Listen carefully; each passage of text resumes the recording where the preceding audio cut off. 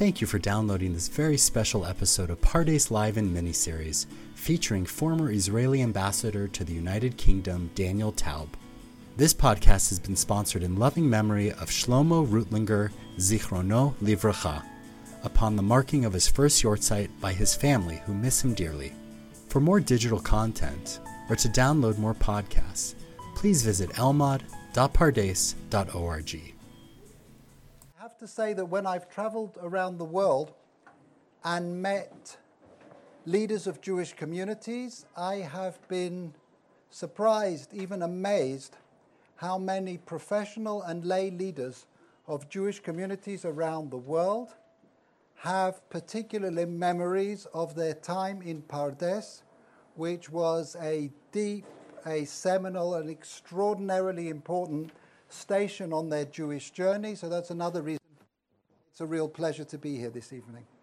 And it's a pleasure to be invited to speak about Jews in foreign courts. It's an excuse to take out of the mothballs a jacket that I don't get too much opportunity to wear in Israel.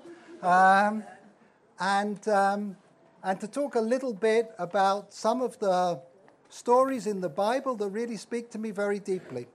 If I were to ask you to think of a character in the Bible who comes from a lowly background, who finds themselves in a foreign court, who by luck or talent or both works their way up to an extremely high position of influence, and then plays a significant role both in the history of that country and of the Jewish people, who do you think I would be thinking about?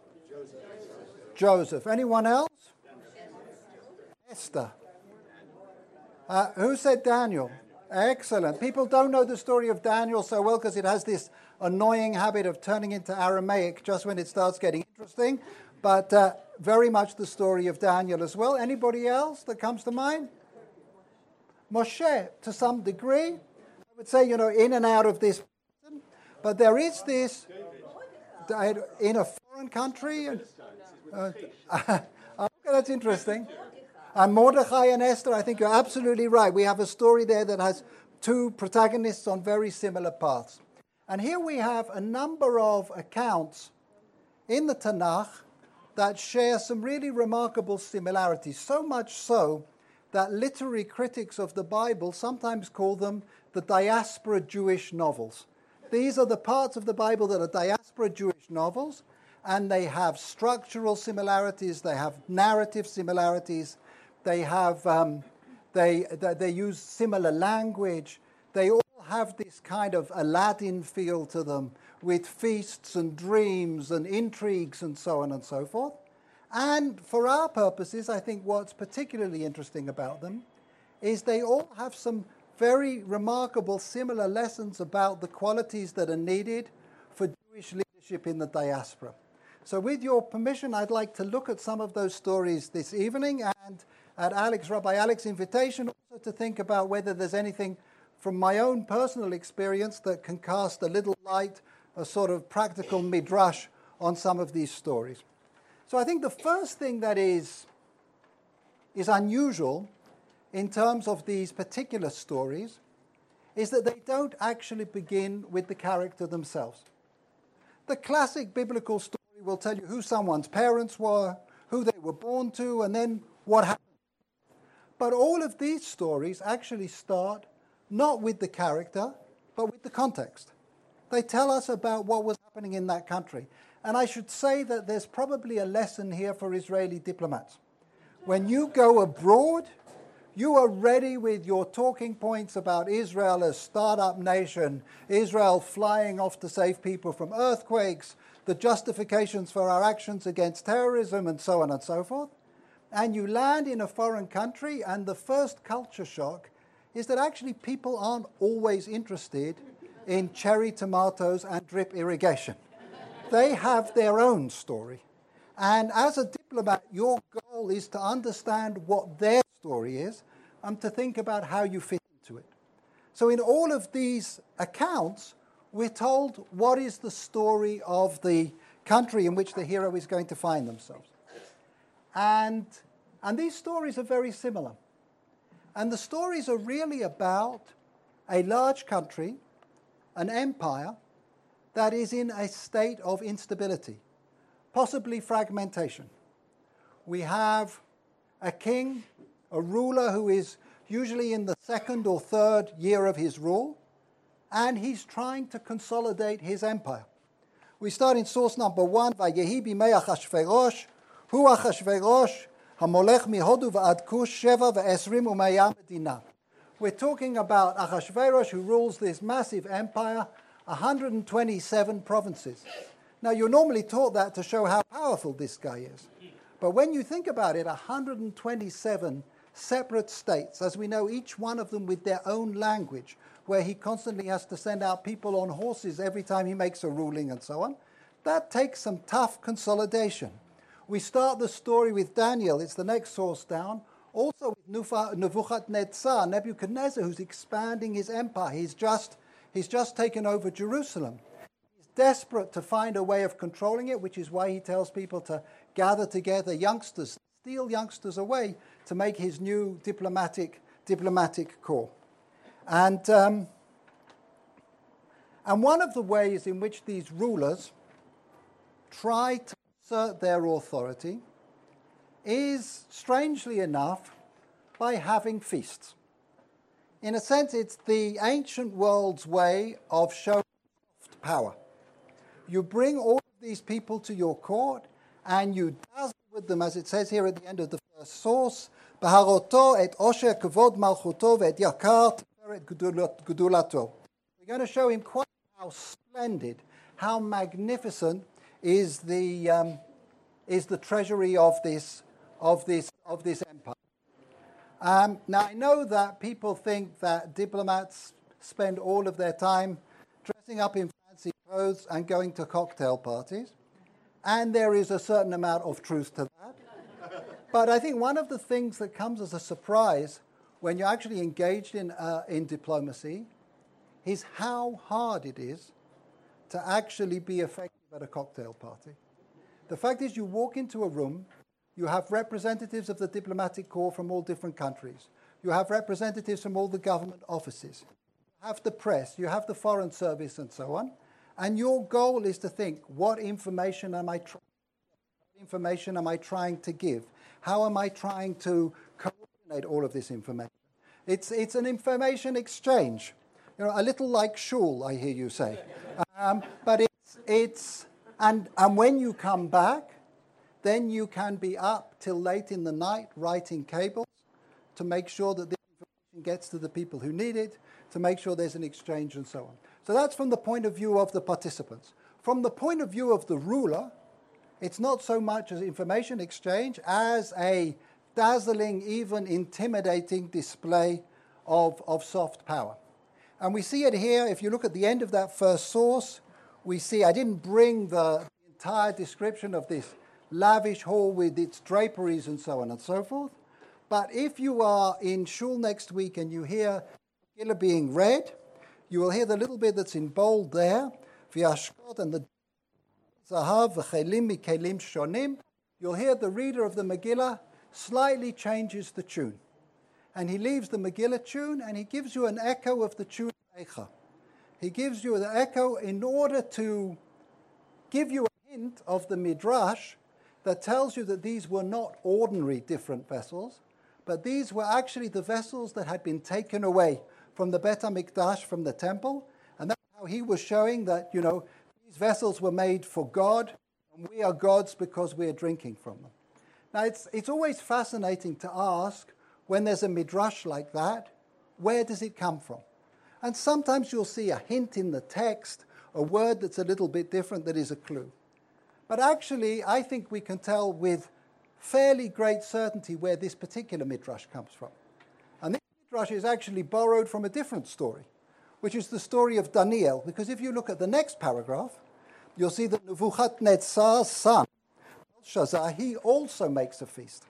And in this, you'll see in the second line, he commands them to bring vessels to have a kaspa di hanbeg Nebuchadnezzar avuhi min heichala di Yerushalayim. There it says explicitly that he told his servants to bring those gold and silver vessels that had been stolen away from the temple in Jerusalem. So here we have two rulers, both of whom are trying to establish their credentials. Both of them are using the fact that they actually have in their storehouse the vessels from the temple. Do people still try and demonstrate soft power through receptions in this way? I think the answer is actually that they do.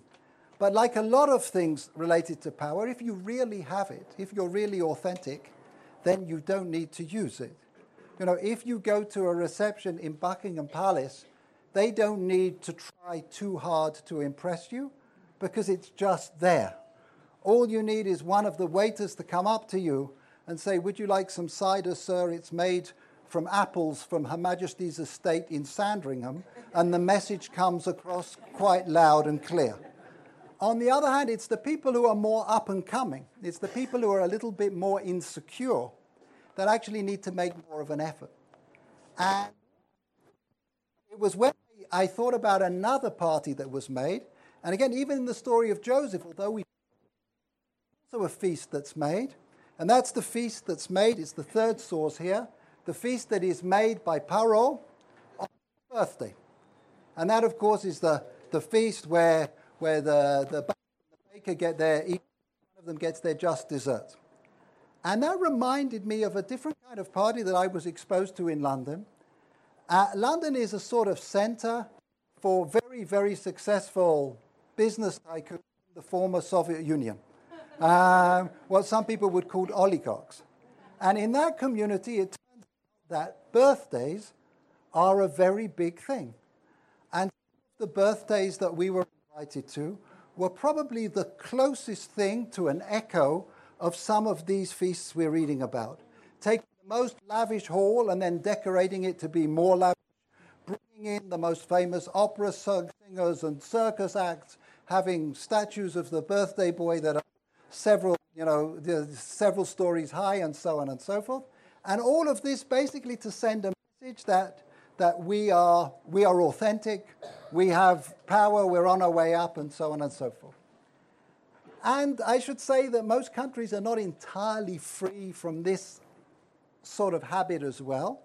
Almost every country has a national day, and they choose to celebrate it with, according to their budget, a fairly lavish celebration. So for us, the largest celebration of the year was the Yom HaAtzmaut commemoration party. And, you know, it was the biggest party according to our budget. It was thousands of people. And it was amazing to me to see how effective it was. You know, the poor secretaries in the embassy would be dealing with the phones ringing off the hook. I want an invitation. How do I get invited? You know, unfortunately, we weren't allowed to charge for tickets because that way we really could have done very well indeed.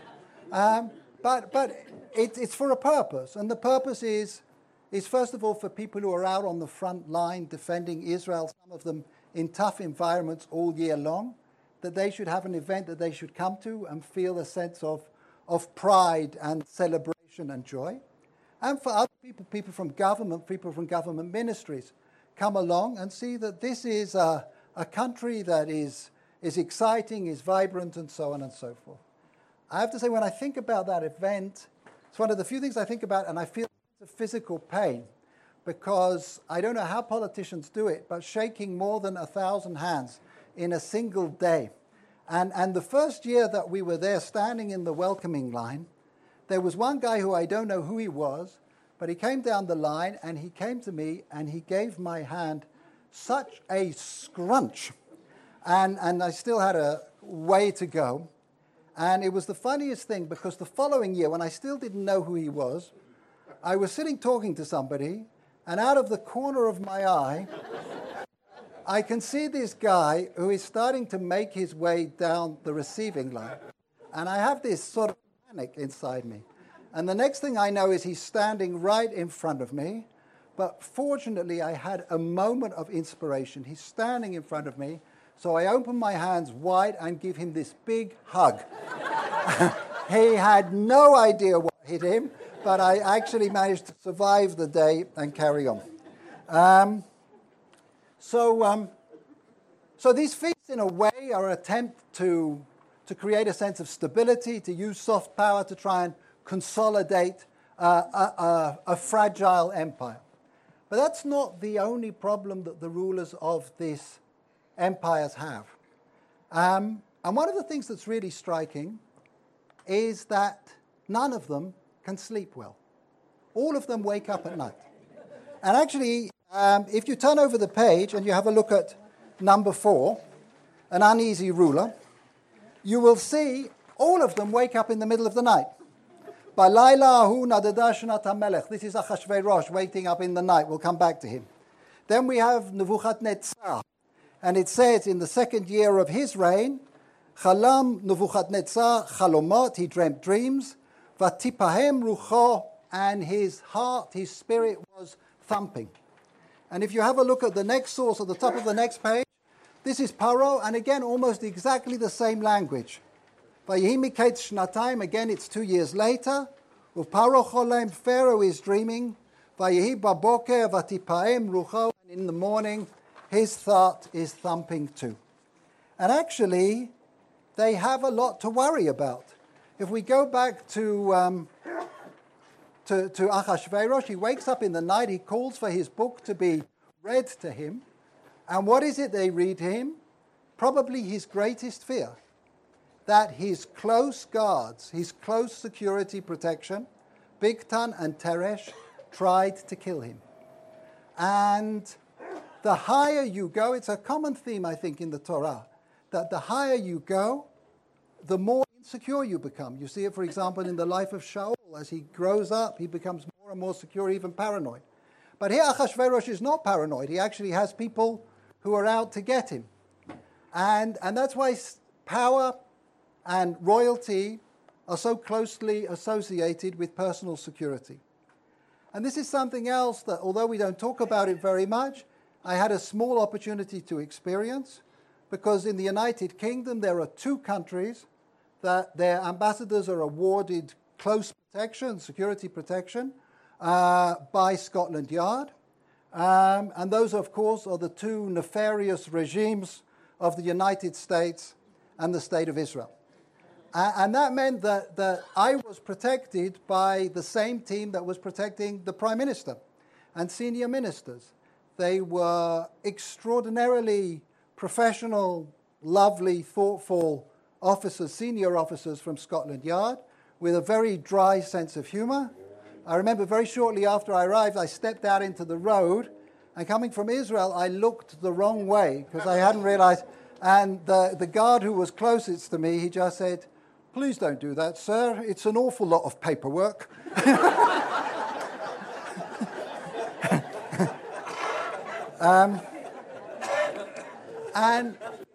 And I took the security very seriously because, tragically, Israel has lost diplomats, including in the United Kingdom. But for all of that, there was something funny about, these people not just being with you when you bought socks in Marks and Spencer's, but coming to shore with you. Or I would be coming home from the embassy on Friday afternoon, and Zahava would call and say, "Can you pick up some challahs?" And you would hear going, detour to Moshe's Bakery, detour to Moshe's Bakery. And it just didn't quite make sense to you. Anyway, so the context of the story, the broader context, is a context of insecurity at the national level, insecurity at the personal level. And we think about that broader story, it actually has a sort of conclusion. And with a bit of a spoiler alert, maybe just turn to the final set of sources on the last page, and you'll see political stability number 8. And sometimes if you're in shul hearing the Megillah reading and you've heard people who are booing all the way through every time that Haman's name is mentioned, there'll be one boo that they save for this first verse that you can see on number 8, Vayasem HaMelech Achashverosh Mas, that King Achashverosh imposes a tax. And that's what people are booing. And the next source is Joseph also who succeeds in collecting all the money in Egypt, basically into Pharaoh's storehouse. But if you stop to think about it, you can figure out why this is being mentioned. of the story, because it's really an answer to the concern that the ruler had at the beginning. If you can impose a tax on all parts of your empire, including the mainland and the islands, as it says here, it means that you have established control. You have established a federal fiscal regime, and that's really the goal. So the broader context of this story is a move from fragmentation and instability to centralized control. And that is the context in which our Jewish hero enters. And thinking about the Jewish protagonists that we mentioned, I think we can find that here too there are some really quite striking similarities between them. And the first one is that they are, all of them, immigrants. First or second generation immigrants. And you can see that here, we're back on the first page, source number 2. There is another verse here which is sung by the reader of the Megillah to a hint of the tune of Eicha. Asher hogla mirushalayim im hagola, asher hoglata Yechonia melech Yehuda, because that is a description of the exile from Jerusalem. That's when Mordechai was exiled. We read the same thing. We read also in the next source that Daniel wasn't so much exiled, he was kidnapped. He was part of this cohort of talented young diplomatic cadets that Nebuchadnezzar sent his people out to try and gather and bring back to Bavel in order to set up a regime that could control his empire. And Joseph, of course, we know, is also taken down to Egypt. So the first thing is that they're all of them immigrants. But that's not all. They're all of them orphans. We know that Esther, Ein la av va'em, she has no mother and she has no father. We know that Daniel was taken away from his parents. And we know that Yosef, his mother, passed away and he was taken away from his father. So we have these characters who are both immigrants and unprotected orphans. And there's one more thing that we're told about all of them, which is perhaps the most unusual of all. We're told that all of them were good looking. Almost all of them in exactly the same language. And again, if you're looking in number 2, we can see that Esther was Yafat Toa v'Tovat Mareh, shapely of form and nice to look at. Daniel was also Tov Ma'areh. Yosef was also Yafei Toa v'Yafei Mareh. And why do I say it's so unusual? It's so unusual because as a general rule, the Tanakh is not really interested in what people look like. Not only the Tanakh, but in fact the whole of the Talmud. We have hundreds and hundreds of rabbis, and in relation to almost everyone, we have a sense of their intellectual temperament, we have a sense of their philosophical outlook, but only in relation to very few do we actually know what they physically look like. And I think it's very true what somebody once said. He says, for the Greeks, for the ancient Greeks, what was beautiful was true. But for the Jews, what was true was beautiful. That's where the center of gravity is. So it's unusual in a Jewish text to have a description of somebody being physically attractive. And when we do have it, it's almost always because it's important to the story, because we won't fully understand the story without it. And I think that's the case in relation to these 3 stories, because in every one of these cases, this immigrant orphan child is going to be adopted by somebody in the host culture. And if you turn over the page to sources number 3, what you'll see is that surprisingly, in each of the 3 cases, the official in the host culture who adopts them is described as a saris. A saris can mean an official, but its literal meaning is that it's a eunuch. It's somebody who can't have children. Esther, we know she was looked after by Chagai, Sris HaMelech. Daniel was looked after by Sar HaSrisim. Yosef was sold to Saris Paro. And if you think about it and take it in the simple meaning, what we have here is an immigrant, orphan with no parents, being adopted by a host official with no children. And they create, if you like, a sort of cross-cultural umbilical cord that helps them integrate into the broader society. And that's a really unusual dynamic. And what that does is that places them in a fortunate position for them to begin their rise. And in every case, their rise takes the form of some kind of competition. In the case of Esther, it's a beauty competition. She's looked after. She wears less makeup than anybody else in the competition, but she still comes out on top. For Joseph, it's a dream interpreting competition when none of Pharaoh's magicians and sorcerers can interpret, and he gives the interpretation that speaks to Pharaoh. And in Daniel's case, it's actually both.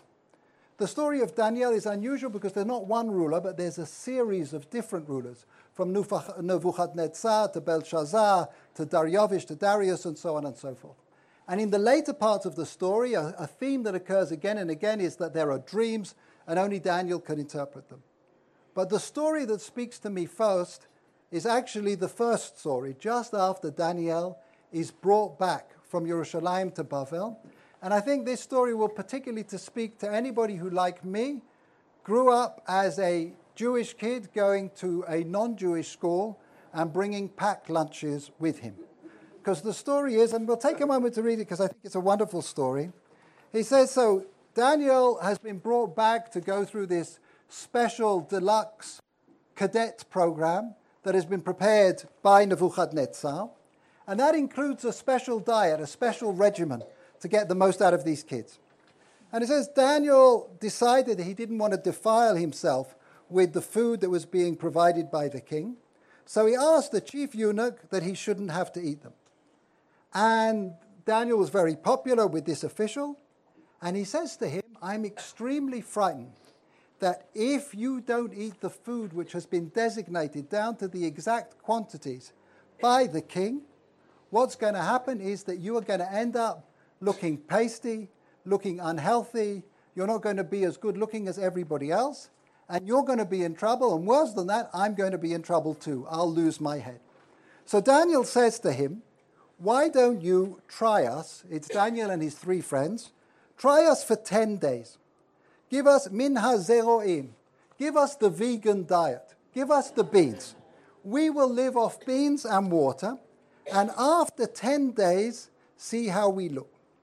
And it says, Vayishma lahem, and he listened to them, and he tried them for 10 days. And at the end of the 10 days, nira mareim tov ubrei basar, they looked healthier and better than any of the other kids in the program.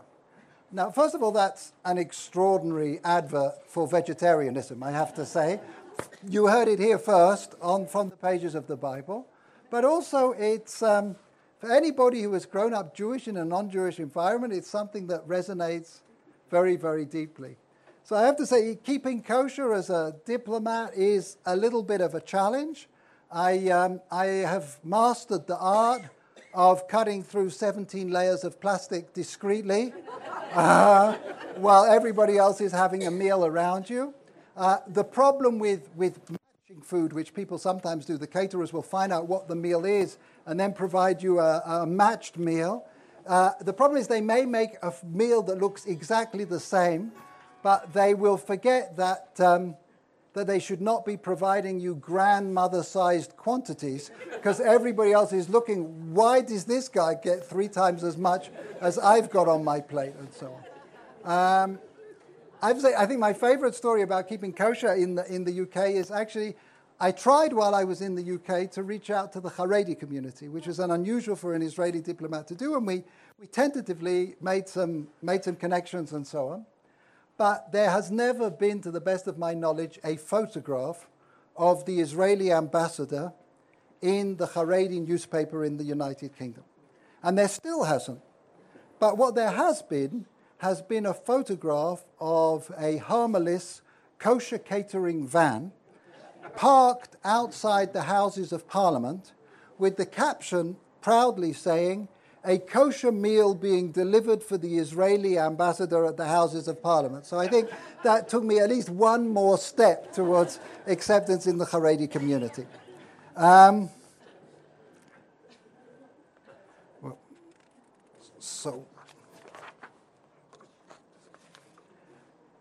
So, being adopted by an official in the host culture sets the stage for our protagonists to rise, but not just to rise, to assimilate. And one of the things that we see them doing in the course of these different stories is they become less and less distinguishable from the society around them. They all of them change their names. Esther, of course, wasn't born Esther. She was born Hadassah. Daniel changes his name to Belshazzar. Yosef is given the name Tzofnat Paneach. So all of them become, names of the host culture. All of them change the way that they dress.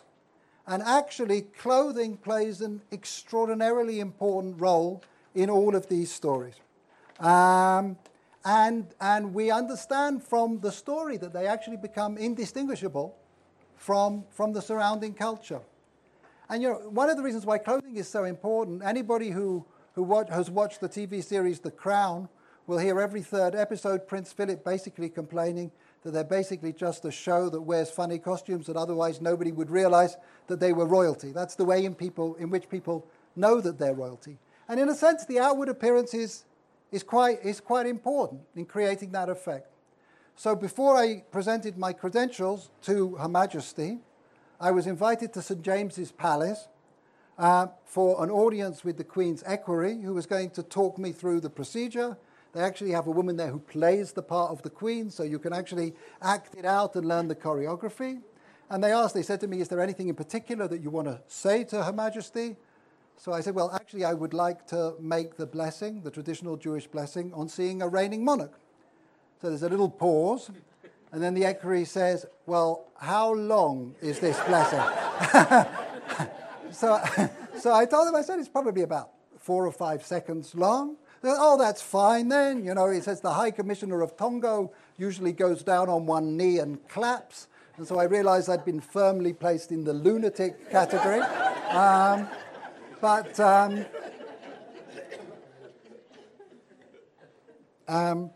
then he said to me, and I suppose you'll want to know what you're supposed to wear. I said, yes, please. He said, well, you'll be pleased to hear that fairly recently, Her Majesty has decided that she'd like to make the audiences less formal. She'd like to have a more informal atmosphere. And that is the reason, he said, that you won't be wearing white tie and tails, but you'll be wearing a morning suit. And I almost burst out laughing. Because somebody who comes from Israel, for people who aren't au fait as I wasn't, white tie and tails is what Fred Astaire wears when he's dancing with Ginger Rogers, and a morning suit is what they're all wearing at Ascot in My Fair Lady, basically, if that gives you a sense. Both of them are tailcoats and an awful lot of rigmarole and so on and so forth. So it was really sort of funny to me that this is informal wear. So just actually, before I went to England, I was reading everything I could lay my hands on about British-Israel relations and so on. And I came across a book that was written in the 1960s by Israel's cultural attaché at the time in London. His name was Hanoch Bar-Tov. And his book was called An Israeli at the Court of King James.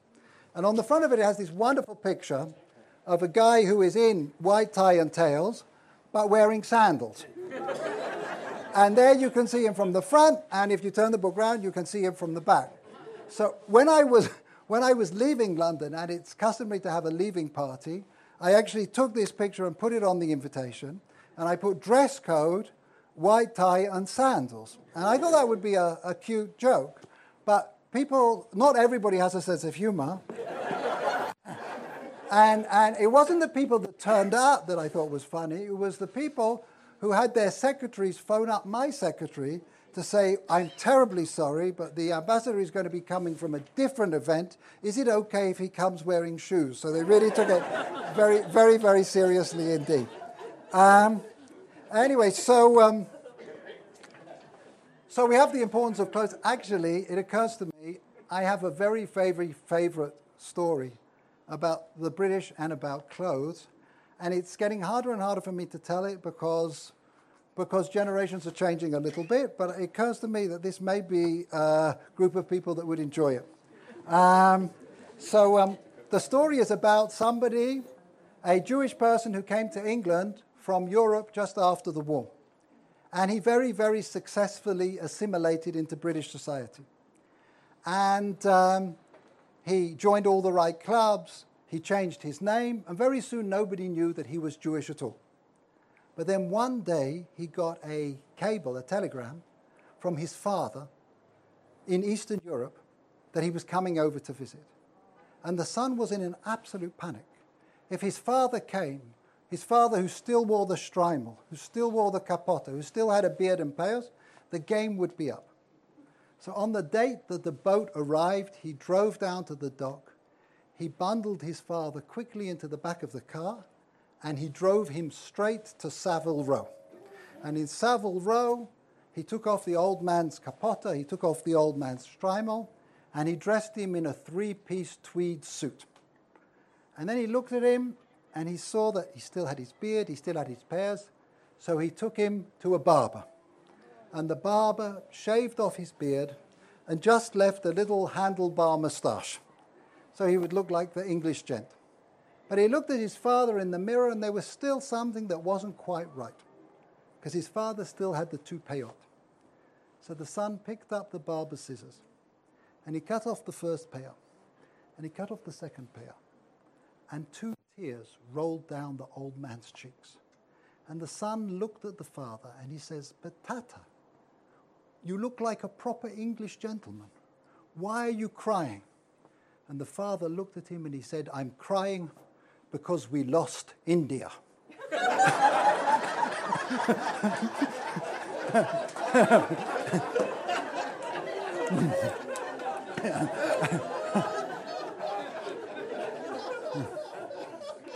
So, as our protagonists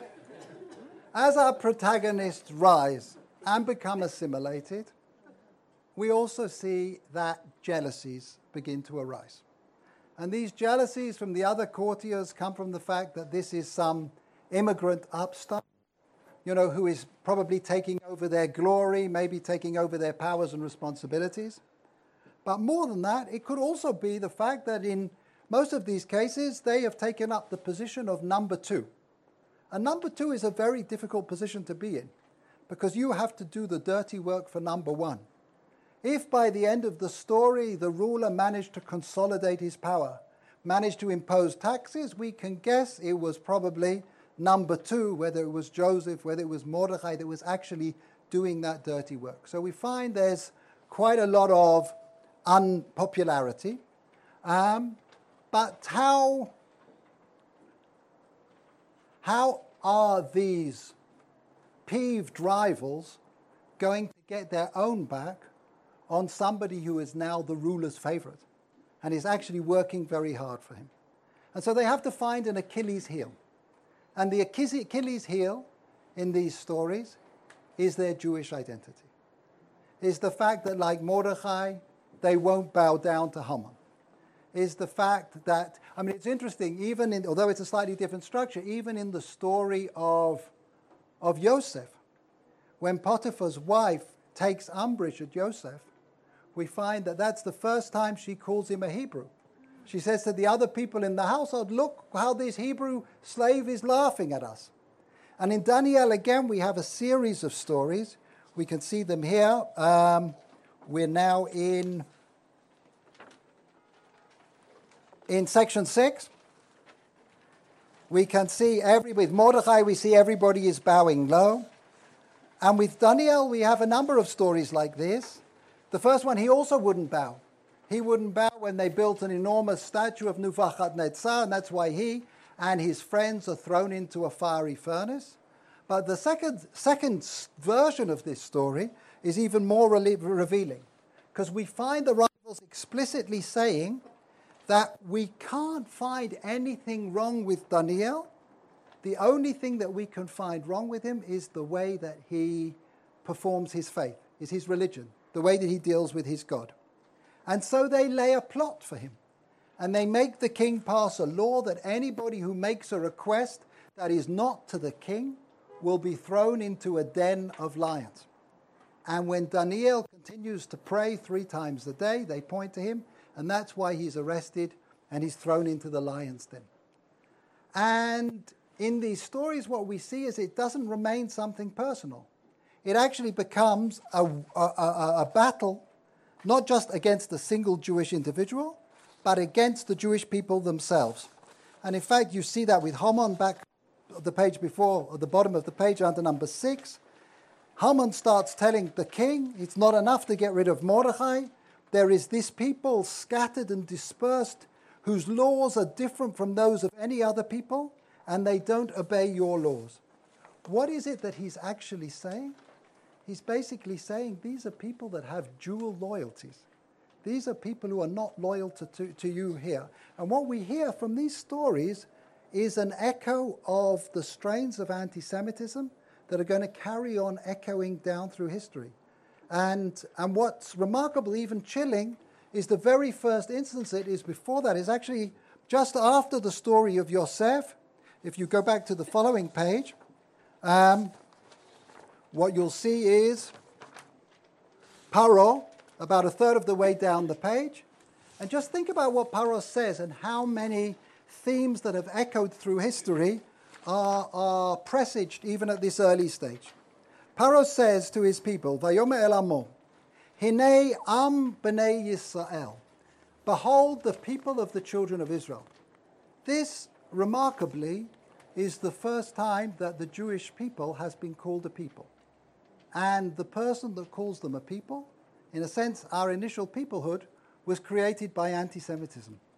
Am b'nei Yisrael rav atzum mimenu. They are greater than us. They are mightier than us. Somebody once says there are 2 groups of people that think Jews are richer and cleverer than everybody else, and that's anti-Semites and Jews. That's one of the things that we have in common. Well, certainly Paro seems to fit into that category, and he says we need to deal with them carefully in case it will happen that they will be a war.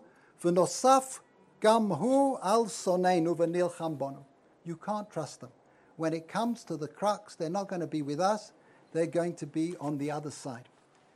And that, sadly, is something that is still with us. Shortly before I was appointed to go to London, my counterpart was appointed the British ambassador to Israel. His name was Matthew Gould, and he was the first Jewish person to be appointed ambassador to Israel. And I was shocked that in Parliament there were questions raised about whether somebody Jewish could perform the role of being a British diplomat faithfully. And, I would say to Matthew, particularly when we disagree things, that I'm prepared to stand up publicly and let people know that you are not helping us in any way whatsoever. I have your back. I'll be defending you to the hilt. And it's not just, by the way, it's not just non-Jews that have this concern. One of the things that's so interesting, if you look at the history, I became very interested in the history of Jews in England, and particularly their relationships with Israel and so on. And you see that this fear of being accused of having dual loyalties is a tremendously recurrent and profound theme for them. So here, for example, at the start of the Zionist movement, back in 1909, 25 leading Jewish families in the United Kingdom took out a page in the Jewish Chronicle and published a statement against the idea of establishing Zionist societies, effectively Israel societies, in colleges and universities in England. They said, we regard it as dangerous that the rising generation of educated Jews should be encouraged in opinions which must tend to alienate them from other Englishmen and are likely to arouse suspicions in all classes of society as to the measure of patriotism amongst English Jews. And shortly after that, we had the debates around the Balfour Declaration, where the Jewish community was deeply, deeply split between those who were supporting it and those who were against it. who felt it was going to persuade people that they were not fully British. And incredibly, that debate actually took place between the two Jews who were actually in the British War Cabinet. Herbert Samuel, who later became the High Commissioner here in Palestine, and a distant cousin of his, Edwin Montagu, who was viciously opposed to the idea of Zionism and the established state. He couldn't imagine that Jews could ever set up agricultural communities. He says it's ridiculous. He said, I cannot see any Jews I know tending olive trees or herding sheep. And even after he had left the cabinet and he heard they were discussing the Balfour Declaration, he wrote an urgent letter to Lloyd George, the Prime Minister, and he said, that declaration, the Balfour Declaration that you're thinking of passing, would mean that the country for which I have worked, the country for which my family have fought, tells me that my national home is Palestine. There's a tremendous irony here because as British as Edwin Montagu thought he was, we actually have the evidence of a non-Jewish British diplomat who was writing about him, Aubrey Herbert, and he described him as follows. He said, "It is ridiculous to pretend he's an Englishman. He's every inch an Oriental." So with all of his attempts to be more British than the British, it turns out that you can only go so far. But this is the campaign that is waged against the Jewish protagonist, where his Achilles heel, his or her Achilles heel, is their Jewish identity. And the protagonist needs to make a decision. And their decision is, are they in or are they out? And they have the option of opting out. They can choose to leave the Jewish story. So are they going to step up to the plate or are they going to step away from the plate? Now, the Bible doesn't usually give us inner monologues. That's not part of the traditional biblical narrative. So usually we will know that, for example, Daniel saw that there was an edict, he's not supposed to pray, but he still carries on praying. But what's so interesting about Megillat Esther is that we have two protagonists, and they have a dialogue between them. And in a sense, that reflects what would be the inner dialogue for somebody that is grappling with this debate about whether they should be in or they should be out. So Mordechai hears that there is an edict to destroy the Jewish people, and he begs Esther to go into the king. And Esther responds to him, I haven't been called for 30 days. You know that if I'm called, unless the king changes his mind, it's going to be a sentence of death. And then Mordechai sends a message back to her. And I think the message that he sends her is really quite remarkable. And it's here under number 7. He says to her, Vayomer Mordechai lashiv el Esther. He says, send back to Esther. Al tadami b'nafshech limalet bet hamelech mikol haYehudim. Don't think that you, unlike the rest of the Jews, are going to escape by entering the palace. Ki im hacharesh tacharishi ba'et hazot. If you hold your peace at this time, revach v'hatzala ya'amod laYehudim mimakom acher. Relief and salvation will come to the Jews mimakom acher, from another place, the closest thing that we have a reference to divine providence in the entire Megillah. Aval va'at uveit avicha tovedu. But you and your father's house will perish. I think if you were Mordechai and you were trying to persuade Esther to take on this task, the natural argument that you would make would be, nobody else can do it. Our future is in your hand. But Mordechai, surprisingly, doesn't say this at all. He says, this is not about the Jewish people. The Jewish people are in somebody else's hand. This is about you. Are you going to be part of the Jewish story, or are you not? And that is the argument that makes Esther step up to the plate. I'd like to try and bring some of the themes in all these stories together. And it strikes me that there are maybe two key messages that these stories seem to be telling us. The first one, I think, is that it is legitimate for Jewish people in diaspora communities to strive for high office, to rise to high office, and to make significant contributions to the countries in which they live. You know, you'll often hear, he's gone too high, it's not comfortable for us, Sanders against Bloomberg, too many Jews on the ticket, I don't feel comfortable about it, and so on and so forth. But these stories seem to say there is a legitimacy, and that's a legitimacy that in a sense echoes down through Jewish history. We have Rambam, who was the doctor to the Sultan in Egypt. We have Abarbanel, who was the treasurer to the King of Portugal, afterwards advisor to the King of Spain. We have, if we were talking about the Balfour Declaration, we have Chaim Weizmann, who because of his chemical inventions became an advisor to Lloyd George, and so on and so forth. So I think there is a legitimacy to striving for high office. But I think the other message of all of these stories is that however high you rise, that situation is going to be fragile. The type of security that the Jewish people can enjoy in these communities, even if they have the best of all possible relations with the ruler, is going to be fragile. The fact is, when Esther finally persuades the king that the Ahasuerus to act against Haman's edict, his hands are tied. The law's been passed. The most that he can do is allow the Jews to defend themselves. The fact is, Yosef, we know, as close as he was, Vayokam Melech Chadash, a new king arises, and according to some interpretations, scary interpretations, not even a new king. It's the old king that adopts a new persona because he doesn't need Joseph anymore. In the story of Daniel, there's a heartbreaking scene where Darius, after he has effectively been tricked into sending Daniel into the lion's den, is pacing up and down at the top of the pit, wondering whether Daniel is okay because he can't do anything about it, because he's effectively been trumped by his advisors.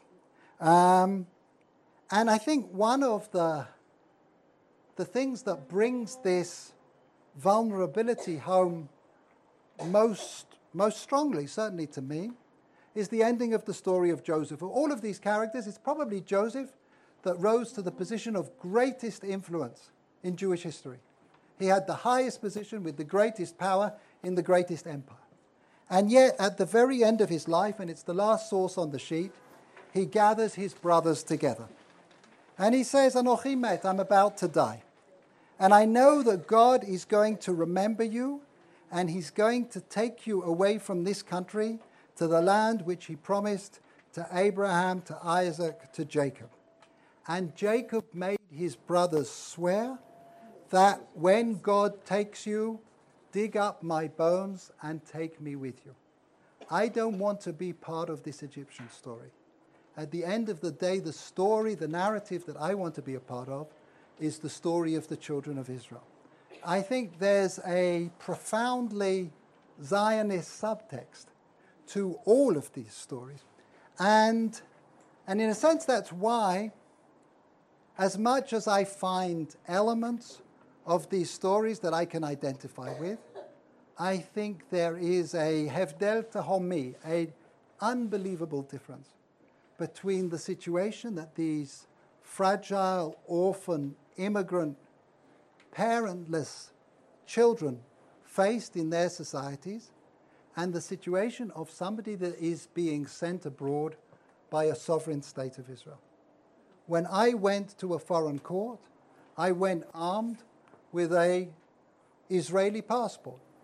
I have to say that wasn't such a great look. When I was given my diplomatic passport, I was looking at it very proudly in the consular division in the foreign ministry, and I saw it says Ambassador Extraordinary and Plenipotentiary. And I was feeling very proud, and then I took another look and I said, I don't know how long you've been issuing these passports for, but you do know that you've spelt plenipotentiary wrong. and so they said, give it back to us, we'll change it. I said, no, I'd like you to change all the other ones from now on, but I want to keep this one with me, so that if ever I get big-headed that I'm an ambassador, I'll remember that I'm representing a country that doesn't know how to spell the word plenipotentiary. But there is something about being a representative of a sovereign country. There is something about being a representative of a country that is able to give the Jewish people a voice. You know, shortly after we went to London, the Globe Theatre, which some of you may know. The Globe Theatre is a reconstruction of Shakespeare's Round Theatre on the south bank of the Thames.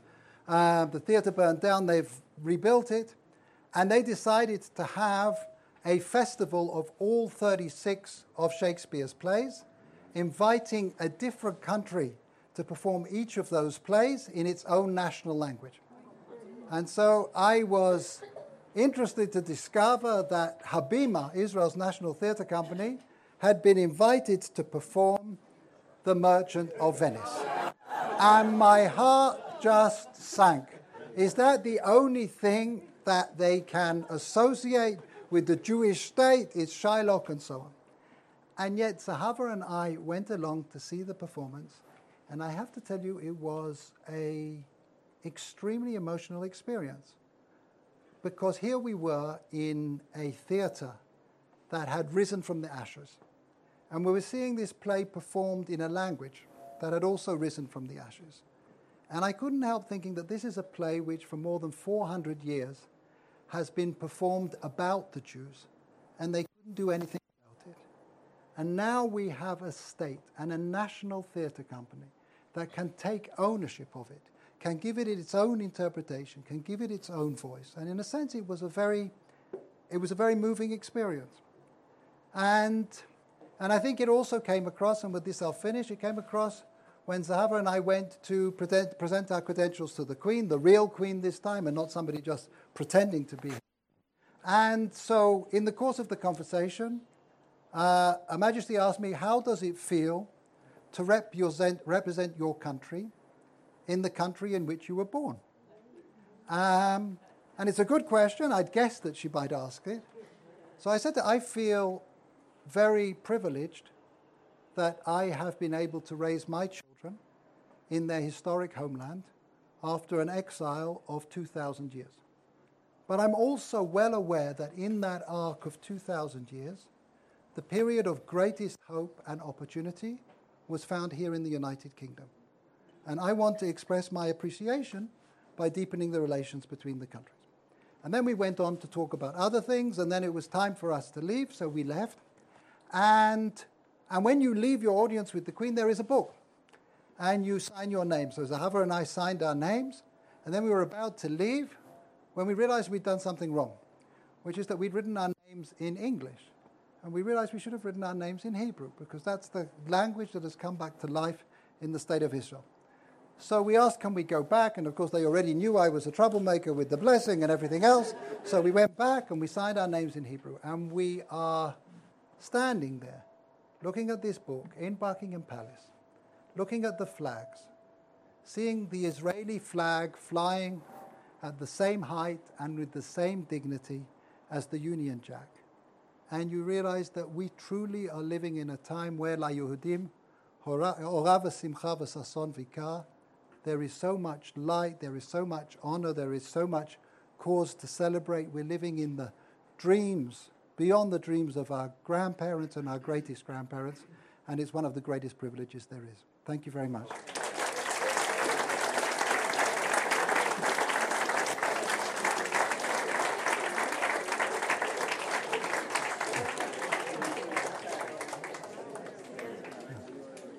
So, do you want questions? So if there are a couple of questions, then I'm quite happy to answer them. If people feel the need to go there, that's also fine.